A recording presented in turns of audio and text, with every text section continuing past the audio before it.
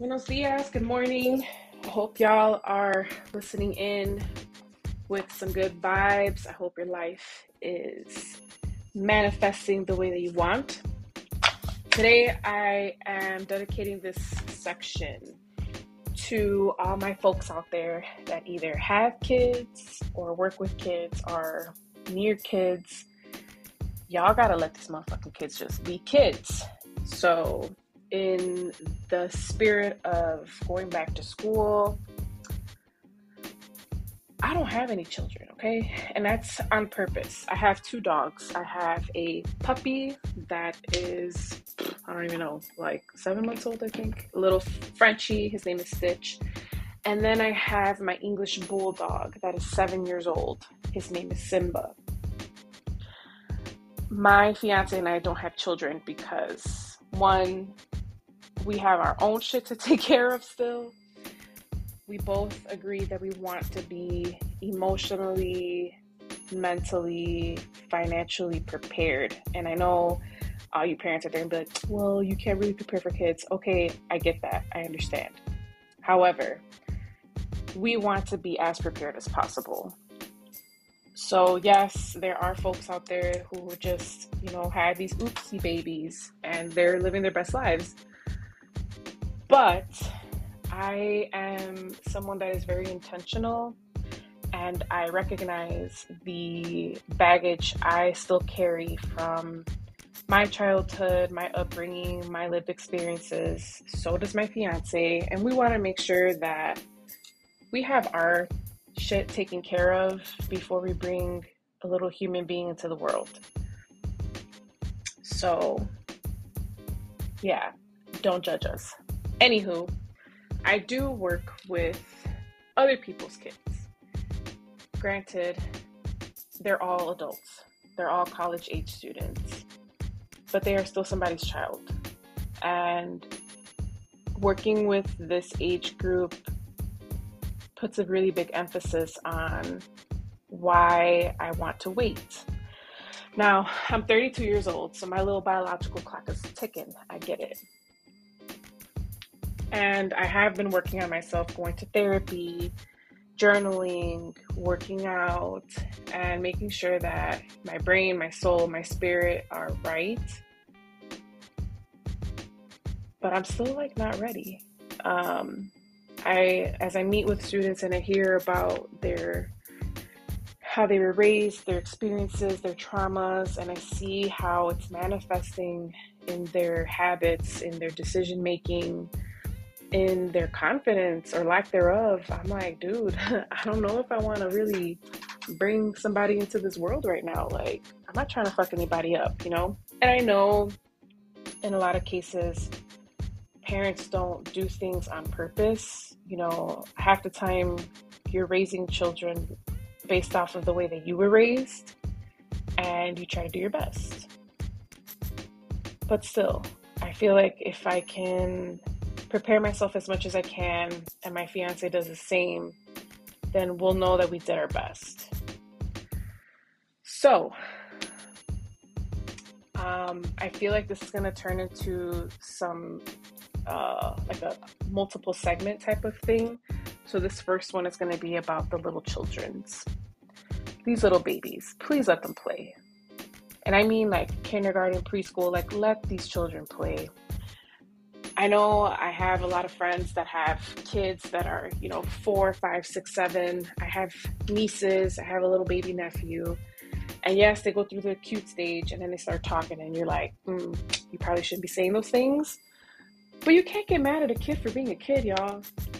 They're children. They're still learning about the world. They're being as authentic and as organic as humanly possible. Because the world hasn't told them no yet. The world hasn't told them to stay in their lane just yet. So you want to protect that as much as possible. As kids start going to preschool, elementary school, yeah, they learn their ABCs, 1, 2, 3s, do, re, mi's, and all that shit. Their colors, but they're also taught to be quiet. They're taught to obey. They're taught to stay in their little square and follow the leader. yeah, it's part of discipline, I guess. But is it really? Like, how much of that supposed discipline is censoring their creativity? How much of that is robbing them of their childhood? How much of that is making them feel less than or othered? And for those of you that work and have kids, how often do you get home and you're tired from work or you're stressed out because of your adult shit that you tell your kid to go play on the Xbox or to go watch some TV? So now not only are they censored in the classroom, at the school, they're also censored at home. Nah, y'all, like that ain't a way to be a kid. And I know it takes a lot of patience, and I'm speaking from privilege because I don't have children, and this is exactly why. I want to be able to have the bandwidth to get on the floor and play with my children as often as possible. I want to be able to have conversations with them. It's not just about teaching them yes, ma'am, no, sir, or how to color coordinate their fucking outfits. Like, let them be creative. If they want to wear a glitter jacket with a polka dot pants and some zebra striped shoes, and fucking let them. You don't know what genius you have in your house that you are minimizing because you're afraid of what society's going to think about them. As our young people grow up and they get into, if they decide to go to college, they get into this college setting. On our side, on the higher ed side, we have such a huge issue with like difficulty trying to get our young people to think outside the box. And we get frustrated. Why is it so hard for them to think critically? Why is it so hard for them to think for themselves? Why is it so hard for them to compartmentalize and to distance themselves a little bit from their family to become their own person? And I'm like, why are we asking these questions if we see the fucked up system that they have to go through?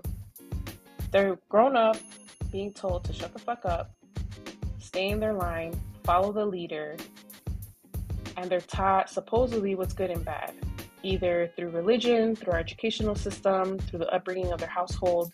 And if they don't abide by the rules and they don't agree with whoever is setting these rules, then they're dumb, they don't know what they're doing, they're less than. And then they get to college where we want them to think creatively, to think critically, and to think for themselves and be all philosophical, and we're upset that they don't know how to do that anymore. Like, what? So all I'm saying is, take today and think about it. Like, just sit there for a second. If you have kids or are surrounded by kids, or you work with kids, when was the last time that you sat on the floor, like literally on the ground, and you just played? You colored with them, or even if you don't have kids, when was the last time your ass got on the ground, pulled out a coloring book, and just fucking colored? Just grabbed a blank sheet of paper and just went to town. When was the last time you finger painted? When was the last time you played with Play-Doh? Now, I know a lot of these things are coming up now because of anxiety. They're ways of self-soothing, getting control of your anxiety. But I'm saying this like, when was the last time you were a kid that you did something and didn't give a fuck about what anybody else said? Grab some stickers and just put all kinds of stickers on a sheet of paper, or on a book, or on a notebook, or journaled, or anything. Like, sang a song and just played. Think about it for a second. For my adults out there, the closest you get to being a kid and not giving a fuck about what people think is when you are not sober. After a few drinks, after a few shots, maybe you smoked a little blunt. Why? Because your inhibitions are low. So at that point, you're feeling good and you don't care. That's when you start dancing. That's when you start singing. I took a class for my master's on child development, and I forgot his name, but whatever I think his name was Dr. Ganchu, actually, from UIC. He said, in therapy, when you're therapizing little kids, you have them color, you have them role play, you have them play with dolls or whatever to share their lived experience so that the doctor starts to understand what's going on, what happened. And the kids, for them, it's normal. Like, let me grab my little dolls and I'm going to show you what happened, and they'll role play both sides, right? Adults also do this. Think about that for a second. For my little cochinos out there, y'all do this shit with your partners or whoever you're with, messing around with at the time, behind closed doors. Some of y'all do this, don't even play. And you do this behind closed doors because if you start, I'm not saying get naked in public, but I'm saying if you start role playing in public, people are gonna be like, the fuck is wrong with you, you know? So society has created this box that we're supposed to stay within. So think about that for a second. Aside from the role playing, the singing and the dancing, what else do you find yourself waiting to be either drunk in private or high to do? What are you keeping yourself from doing because you are afraid of how society is going to perceive you? And for those of you that have children, nieces, nephews, siblings, how are you perpetuating the censorship? How are you minimizing the brilliance of the kids that you're surrounded by? And how do you feel about that?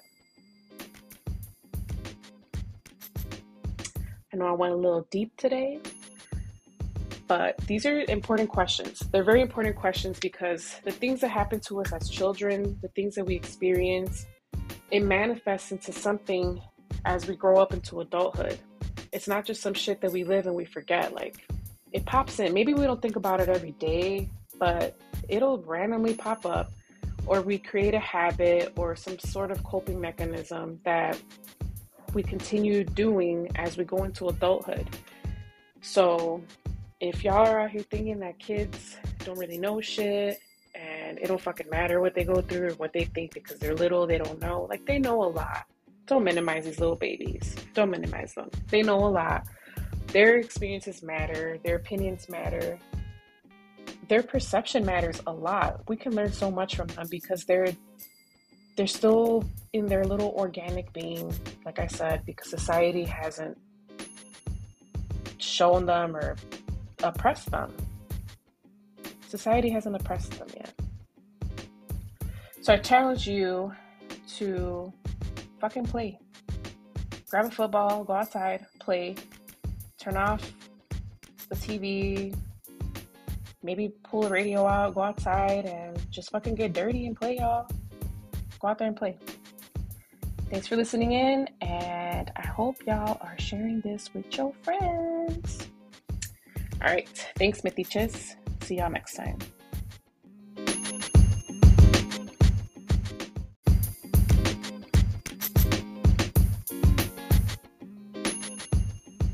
Welcome to Como la Flor con Flor. If you love listening to this podcast as much as I love making it, please consider dropping a little donation. And if you ain't got the funds, that's cool. I would really appreciate it if you could share this podcast with a friend, a family, a fellow metiche, one of them folks, or anyone that you think would resonate with the content that I've been creating. Saludos, se me cuidan y se lo lavan.